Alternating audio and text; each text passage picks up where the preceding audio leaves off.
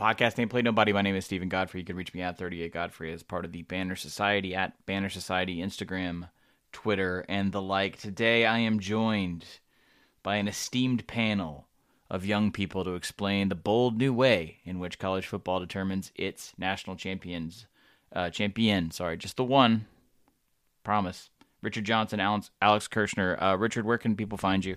RJ_writes on Twitter. Catch me sleeping in on Sundays from here on out. You feel me? Oh, I'm so excited. Alex Kirshner, an occasional guest here on the show. Alex Kirshner, a member of the Banner Society. How can people find you on social media? I'm at Alex_Kirshner. That's just with an SHNER. A lot of people think there's a C, which has always kind of confounded me. Dog, I had you in my phone with a C in your last name until a year ago. And that's acceptable. I mean, I don't know. Johnson's a tough one. I've always spelled that one just JOHNCON. But yeah. It's tough. But yeah, that's where you can find me. We're off to a compelling start. All right, here's what we're going to do. Obviously, if you listen to the Hurry Up the entire season, you know what I'm about to rattle off. We're going to go through the playoff teams, the New Year's Six games, the games from this weekend, and I am going to give you, just for shits and or giggles, the actual top 25 of the College Football Playoff Selection Committee. I might add, on no piece of PAPN programming, and I'm sure not the full cast either, has anyone actually broken down the top 25 from the playoff committee this entire season? Because as we've said to you, we've tried to stay on message.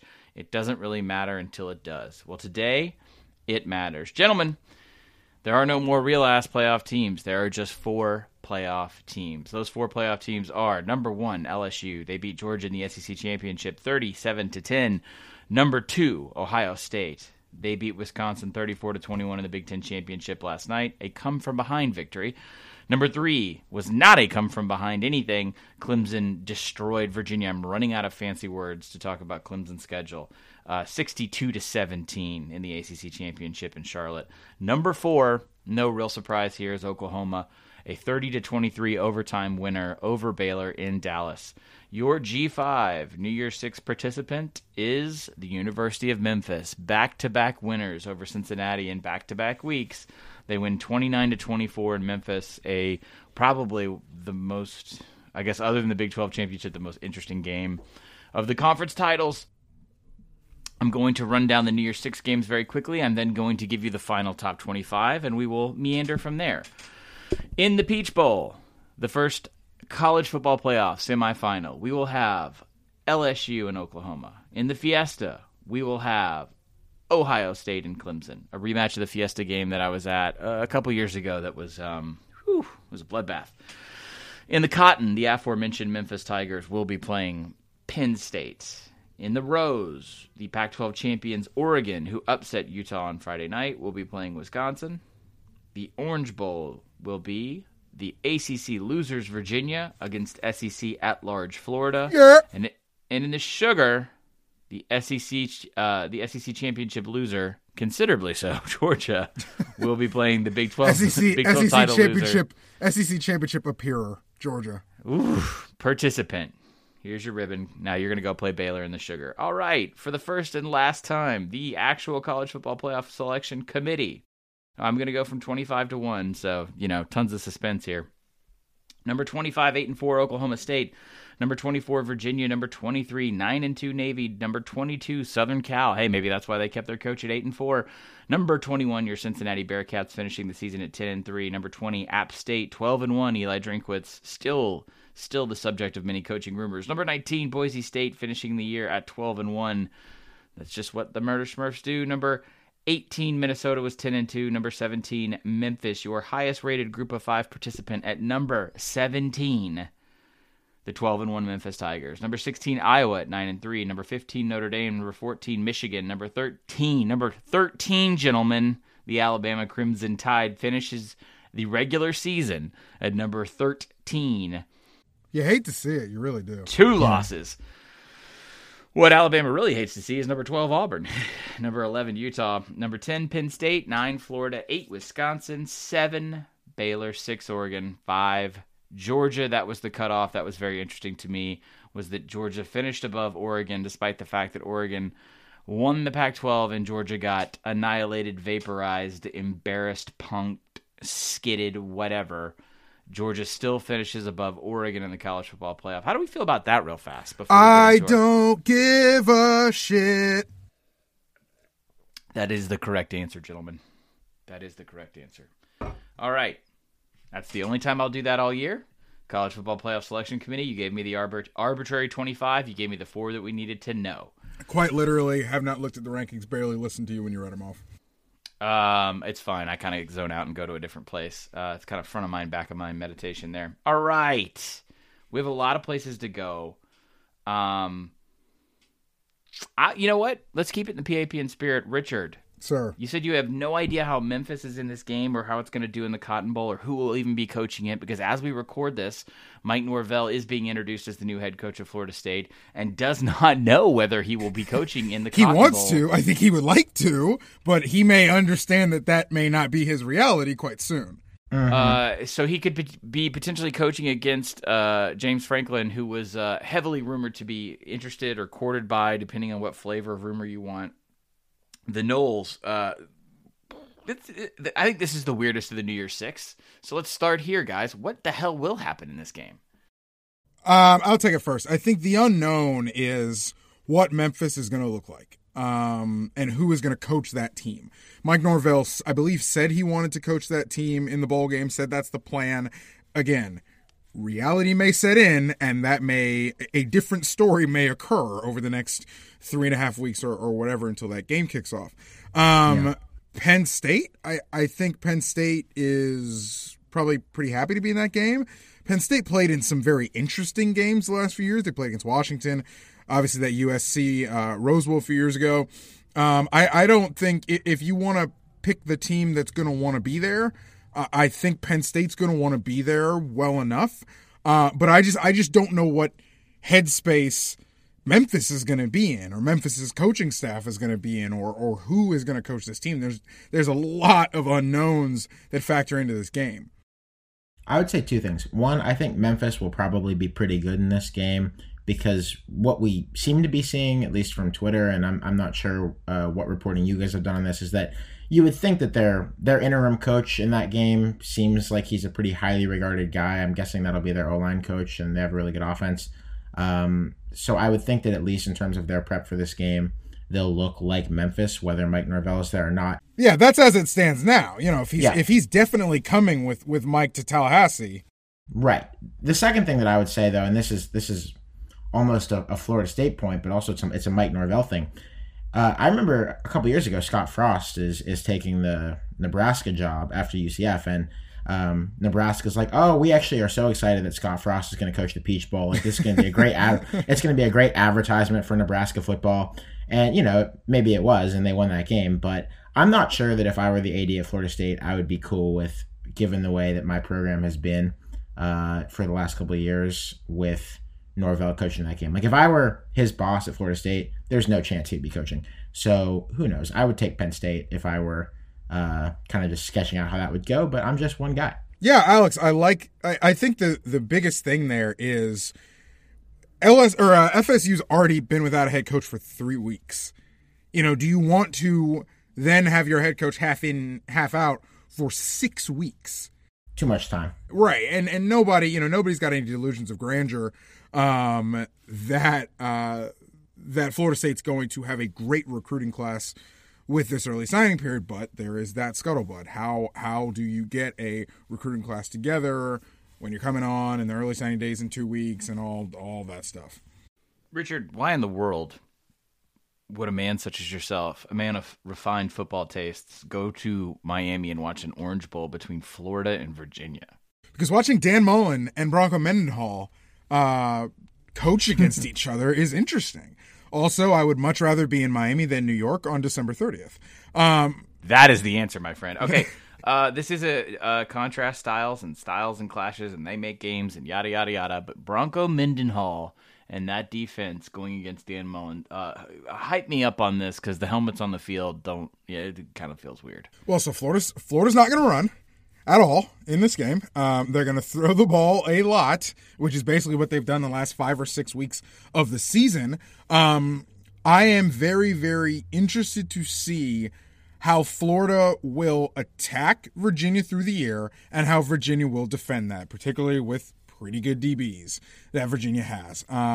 Florida will be able to get after Bryce Perkins. Now, which Florida edge rushers are playing in this game, we don't know. I'm not reporting anything. I'm just saying if there were some players that won't play in this game, it may be Florida's edge rushers, either one or both, because of a certain professional future that they may be putting at risk in that bowl game. So, as it stands on December 8th, I'm really excited about this game, the way it matches up. If we've got some sitters that come out in the next couple weeks, it's going to change the prognostication of the game, but it's December 8th at 3:30 Eastern. Alex, there are two teams conspicuously absent from this discussion because we're sort of capping our conversation right now between the playoff 4 and the New Year's 6, and then Fullcast will clean up the riffraff as we get into the stranger early December bowls. There's no Michigan, there's no Alabama.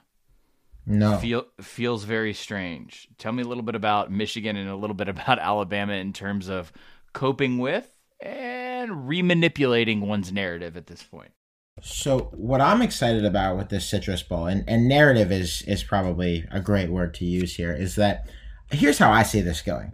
Michigan wins against Alabama's like 11th or 12th string. If there's ever been a recipe for a bunch of Alabama players to not play in a game, it is this. Considering there's like 18 pros. Right. There aren't many of them left who have not been hurt. Well, actually there are, but at least their quarterback is obviously, unfortunately, not healthy now. And a bunch of those 18 future pros probably not going to be too interested in playing a game in the Citrus Bowl. Michigan might make a huge deal of this because that is a staff that could really use a propaganda victory heading into the offseason.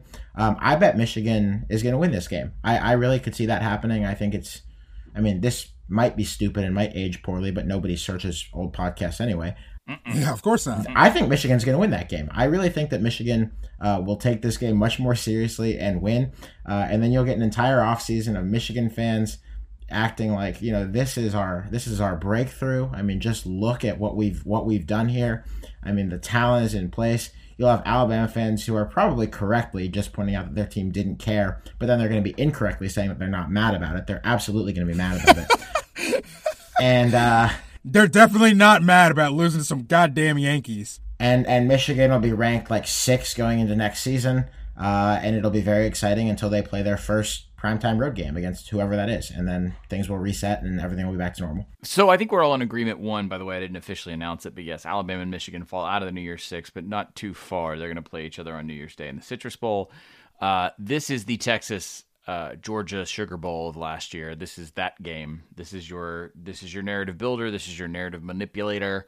This is the out of context championship right now. Now, it feels like, yes, this is the Michigan wins against a bored Alabama, and then therefore the dynasty is over because Alabama will take 3 losses in the first time since, gosh, I don't know. Well, that might be worth looking up in a second. I want to say it might be the first time Alabama takes 3 losses in a season since Saban's first season, if I'm not mistaken. Did they lose 3 games the year they vaporized Michigan State in the Citrus Bowl?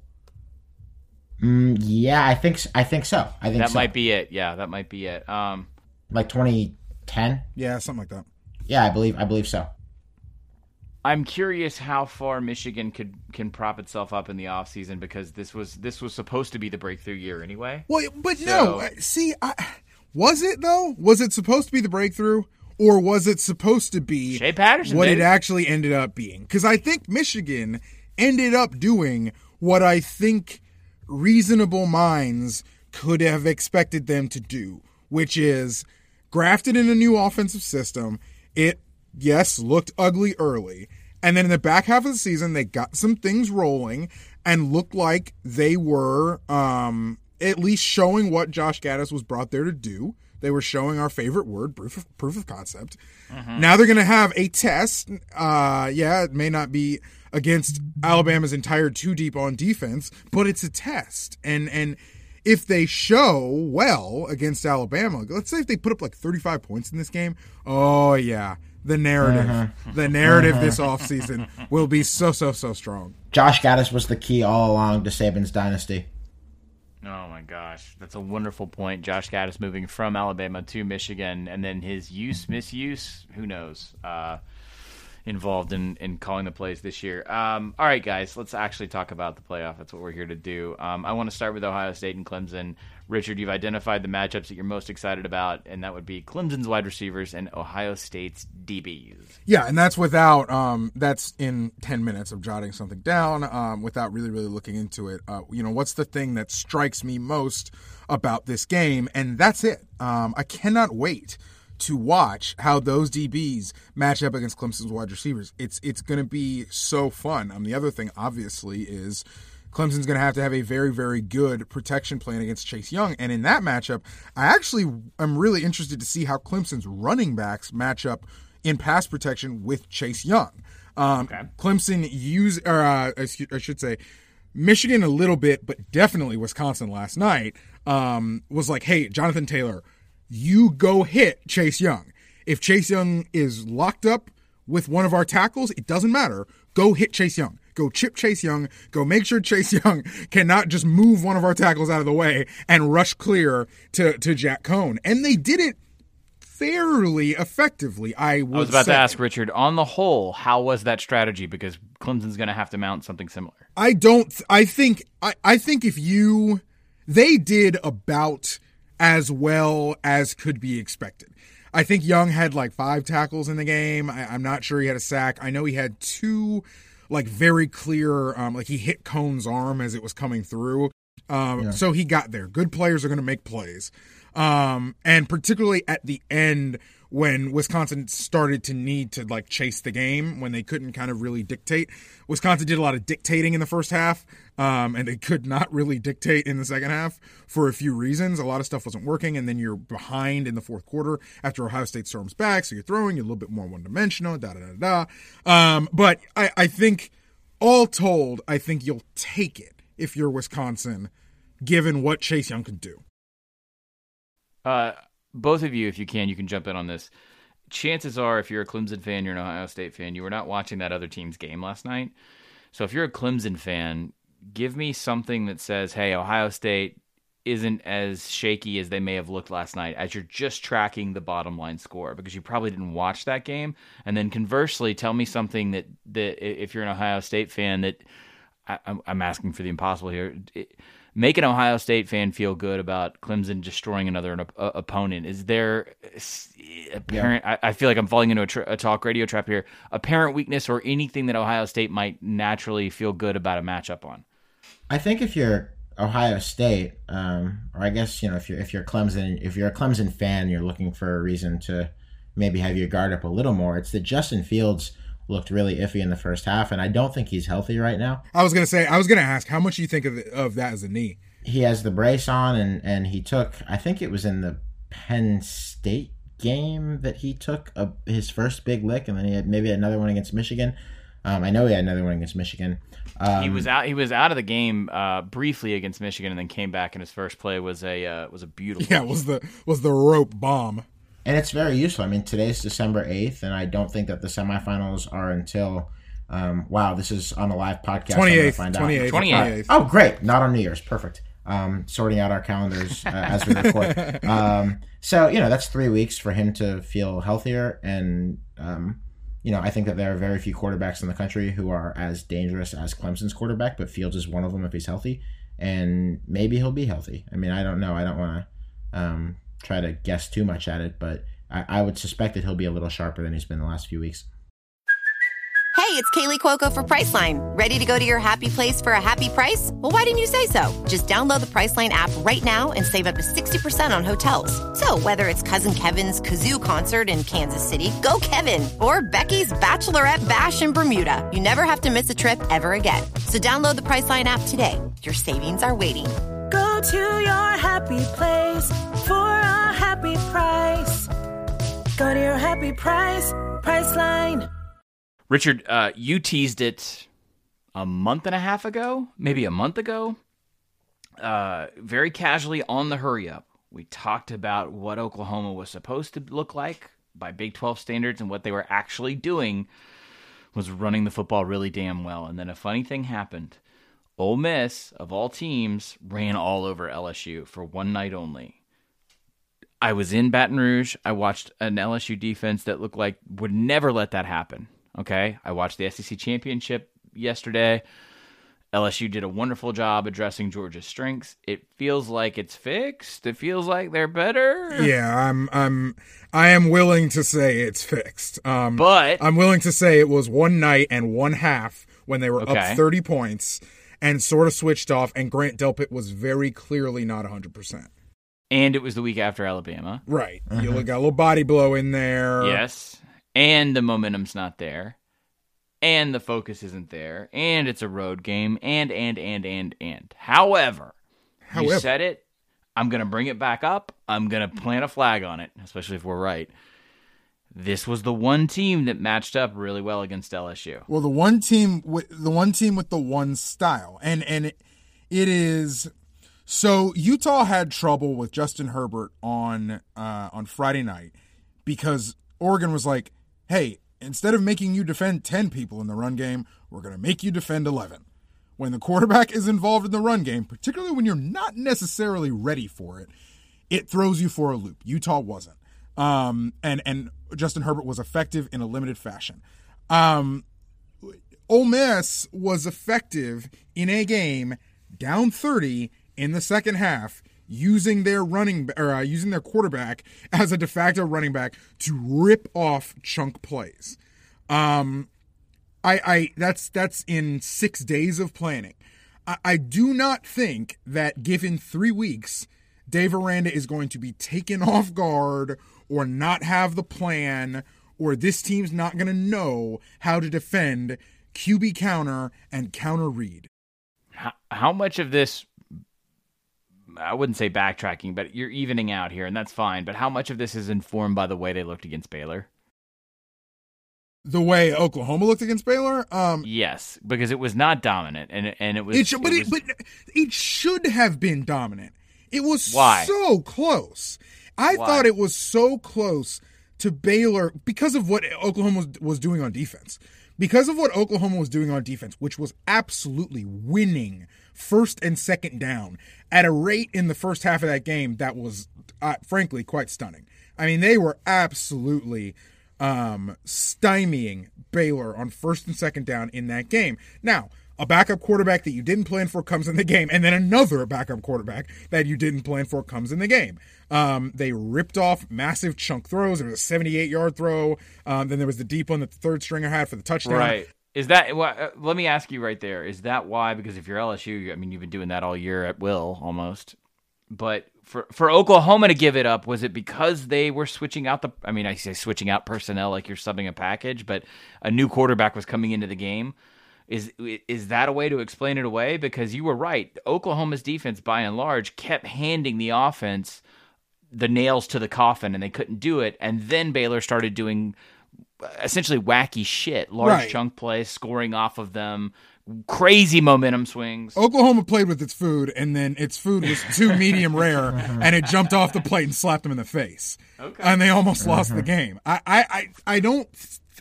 not necessarily... I am and I'm not worried about that performance for Oklahoma. I'm worried about that performance for Oklahoma because I think it's now 3 games in a row, or 3 out of 4, where Oklahoma has not really put the hammer down. And I'm not entirely sure why. Against Kansas State, they didn't shift into another game. I mean, that was in the 20s. Against Oklahoma State with a backup quarterback, yeah, they won by whatever 16 or 18 or whatever it was, but it was like that's a 50 burger, earlier in the season or last year.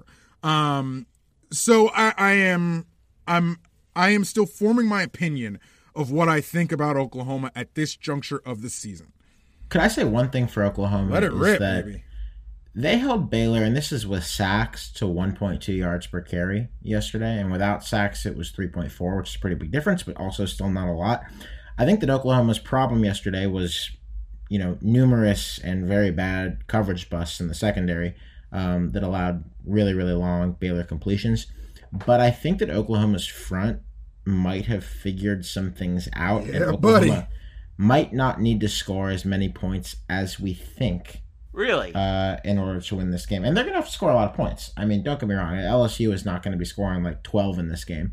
But I think that Oklahoma maybe could win it in the high 30s instead of in like the low 50s. I think I agree. And that might be their path to an upset.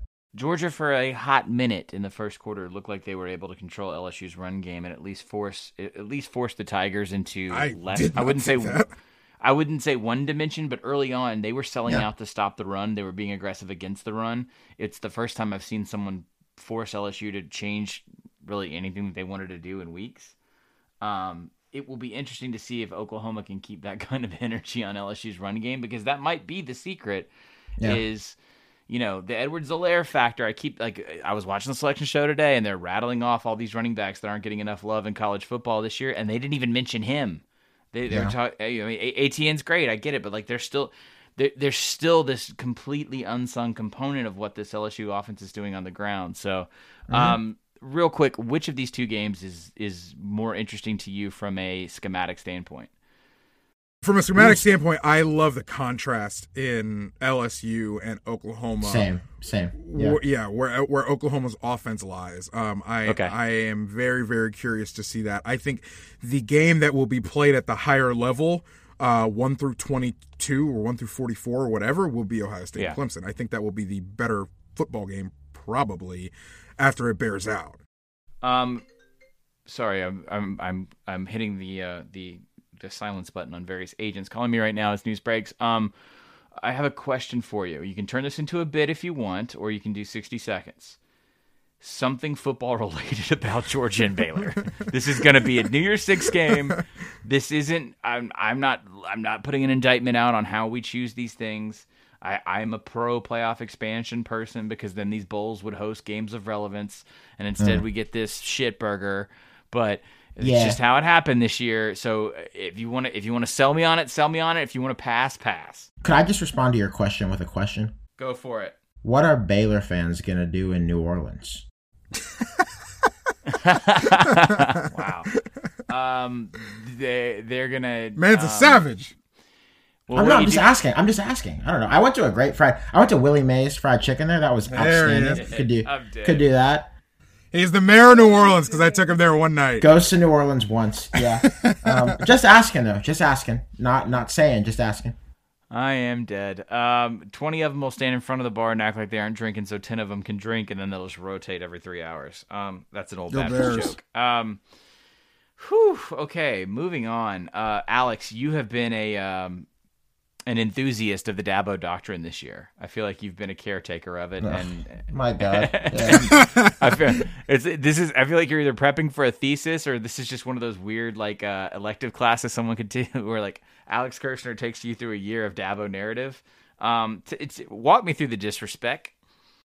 Yeah, just on the disrespect. So we'll all be familiar that there's this background for years of Dabo kind of, and maybe at some point it was fair. Okay, time out real quick. I just want to say that of all the podcasts Ain't Play Nobody, misinterpretations and mispronunciation of Dabo Swinney, that one has got to be the worst. Please continue. Shout out to Bill C. What did I just do? You said Dabo. Oh, Dabo. That's what I meant to say. That's Please exactly continue. Dabo, right? Dabo, right? Please continue. I think I said Dabo. Don't wind that back. Anyway, Dabo for years has had sort of a mildly adversarial relationship with the quote-unquote national media. You'll remember that he used to do those press conferences where he would go into this state of righteous indignation when he would get asked about Clemsoning, which was a term way back when, before Clemson stopped doing that. He's in recent years used like little old Clemson kind of as a tongue-in-cheek way to talk about how his program is disrespected. He kicked this thing into high gear starting like a week or two ago. I think after they beat South Carolina, someone had asked him a question about the state of the playoff race, and he had said that, I think he used the phrase they, so I don't know if that was the media or the committee, were like trying to find ways to keep Georgia in the field and get Clemson out. He said that if Clemson had lost to UVA, they would go down to 20 in the polls. Someone had asked him a few days after that, like, why don't you think the ACC gets respect? And you would think that the answer might be, well, because most of your legacy programs are terrible right now, and because you have one good team. But Dabo's response was the media, just the media. And then after they beat UVA by, like 40-something points the other night, he tells his team, and I forget, someone reported this on Twitter, and I forget, and I feel bad for not properly saying where I saw this first, but he tells his team that Clemson is the first team to start number 1 since 1966 and then go undefeated and drop to number 3 in the polls. Can anyone think of a team in Clemson's conference within the last, 6 years that had that exact thing happen to them that Dabo seemed to not know about? Maybe who Dabo might have played against that year? I don't know. But anyway, so Florida State in 2014 had that happen to them. So I don't know if Dabo was just like making that up or if he just like didn't remember the situation of a few years ago that was happening in his conference with all very possible. His closest contemporary in that conference. I don't know. But anyway, we think that we've talked about this, Spencer and Jason and I, about this tiny little hater who just lives in Dabo's ear, like a miniature person there, who's just saying, Dabo, they hate you guys. Like, they absolutely hate you. They're just waiting for you to fail. That hater, that little rascal, that little skeptic is yelling these days into Dabo's ear. The tiniest little preacher. Sounds like a children's storybook that would be sold at Lifeway. Gentlemen, let's play a game real fast. It's a weird one, but I think there's some validity to it, mainly because I've hung out with Iowa fans before. Which program is the happiest to not be number 4 right now? I think Godfrey. Oh, go ahead. I think it's Utah. Oh my God. I mean, they looked. I did not think they were going to look that bad on Friday night. I really didn't. They just, from the word go, it was like, you can tell the talent drop off was so. It was talent drop. The talent drop off fell off a cliff from Oregon to Utah in that game. They were just straight up faster the whole night. My whole go-to on this, people sometimes ask like why I get on rants or ignore certain things. If whatever my brain uses as the metric, just if a narrative or a talking point just gets oversaturated and I'm just sick of it, I'll immediately become a contrarian. And so the last couple of years, it's been this sort of guffawing kind of anti Pac-12 bullshit from the east side or the southeast side of the United States. And so with a couple weeks to go, I said, well, shit, I really hope a Pac-12 team makes the playoff. And then as Utah emerged as that candidate, I thought, okay, contrasting styles. Like I had Richard sell me on this multiple shows in a row. Like, tell me what my talking points are going to be. Like, what am I going to get excited about hearing about? Because I think a lot of people didn't watch Utah this year on a national level. I was like 5 minutes into that game and holy shit, realized I backed the wrong horse completely. And then retroactively, got pissed off at Oregon for losing to ASU. What the fuck was that about? Yeah, Oregon so close to having it. Now, I think Oregon, I really do think is about to drop it into a gear that is going to leave the rest of this league in the dust. Like I think that Oregon, with the talent that I think that they may be able to get up there, I think that unless USC gets it figured out, I really, really think they may be about to. Yeah. I think they may be about to do something akin to 2010s, 2011-ish run, where they are really head and shoulders above the rest of the conference as the rest of the conference figures itself out. I agree. Yeah, I think it's a smart take.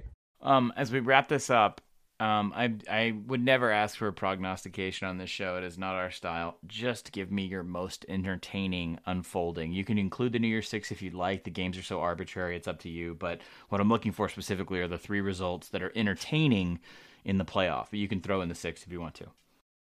The most entertaining thing that could possibly happen would have to involve LSU getting to the national championship in New Orleans, and then nothing else matters as long as LSU wins, right? No, the most entertaining thing to happen would be Ohio State beating Clemson by 35 points.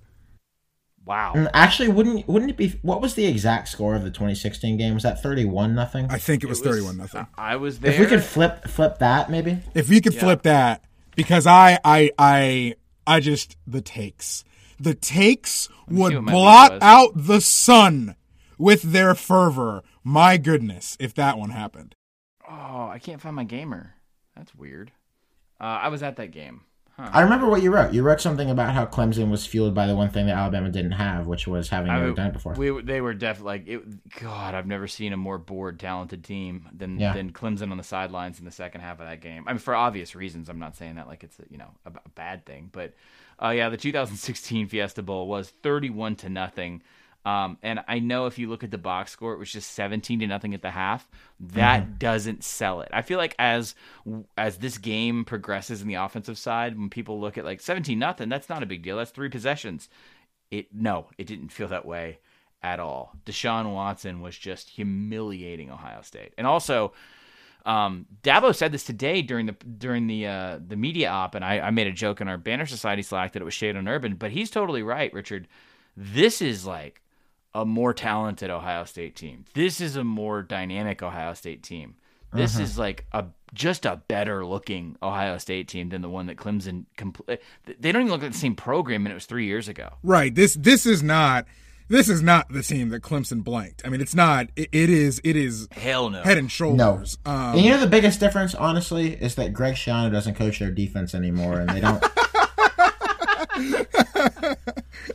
Yeah. Anyway, but enough about that. Yeah. We're building entertaining narratives. So we have Ohio State beating Clemson 31-0. Okay.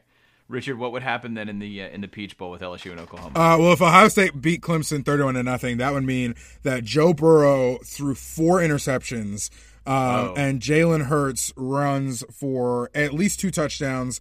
CeeDee Lamb returns a kick for a touchdown. Kenneth Murray has a scoop and score on defense. And Oklahoma rolls to let's call it a 42-17 over LSU. Okay. And we really, really have a party in the national championship game. All right, I was about to say Dungeon Masters. Now that you've taken this campaign to Oklahoma and Ohio State and New Orleans, how does it finish? Ohio State slaughters Oklahoma in the national championship game. I got a horrible feeling here that Ohio State's going to win a national championship. I'm not happy about it. Nobody's happy about it. But I have a horrible feeling. Yeah. Richard, just for context, you and I will, we're going to be standing in a hotel bar somewhere at the convention with all like 100 some odd coaches. So my favorite national title games are the ones where every time you grab a beer and turn around, there's like a chunk play, 40-yard touchdown, or, Alabama trying to fake a field goal and using a punter as a lead blocker. I would like to think that Ohio State and Oklahoma could provide what's the over-under in that game, Richard? 85? Ohio State, 90? Well, the Oklahoma being able to run the ball may bring that down into the 70s. And the semifinals settled at like 75. Right. Like the chunkiest game imaginable is LSU and Clemson, because that's just attacking. Those two teams would just relentlessly attack each other all night. Yeah, see, when you went with the whole narrative about LSU imploding in the Peach, I think the most entertaining outcome, if I can come and do a little editing here, is I definitely love the reversal of fortune against Clemson. I think that's very funny. And then it would be even more funny because Dabo would have sort of created it. Right. That's what I'm saying. That's what I'm saying. He would have, right. So I love all that. Good job, Alex. Richard, I'm going to flip yours around only because it puts LSU back at the scene of the crime of not crossing the 50 against Alabama in the national championship game. With all the offense they could want, with the Saints assistant coach running the show. Take it home. Oh, my goodness. There we go. A de facto home game? There we go. Oh, and then they fuck it up. No, actually, I mean, I'll be honest as we close this thing out. I think LSU's they are going to be winning a national title. If I had to pick a team right now, I'd pick the Tigers. I don't know. I hope so. I don't know. Well, at least we only have a month and a half to talk about it because this sport schedules itself with such logic. All right, gentlemen, thank you very much. Richard, Alex, as always, thank you for swinging by our end of the neighborhood. For the rest of all the bowl coverage, all the idiocy, and unfortunately, #9WIndiana, breaking news, not headed to Nashville, breaking my heart. What? We'll be playing Kentucky in the Gator Bowl. We got stuck with Louisville and Tennessee. That'll be fun. Kentucky versus Indiana. Wow. In the Gator Bowl. Talk about a good 19, talk about a good basketball game from like 30 years ago. Well, those fan bases loathe one 30 another. years ago. I don't need. I do not need Indiana basketball fans or Kentucky basketball fans in the mentions of this podcast. Sorry, that was a personal view. Oh my God, the millennials took my show. All right, I will see you, but Richard, I'll see you. I'm dead. Thank you, Alex. Thank you, Richard. Bye.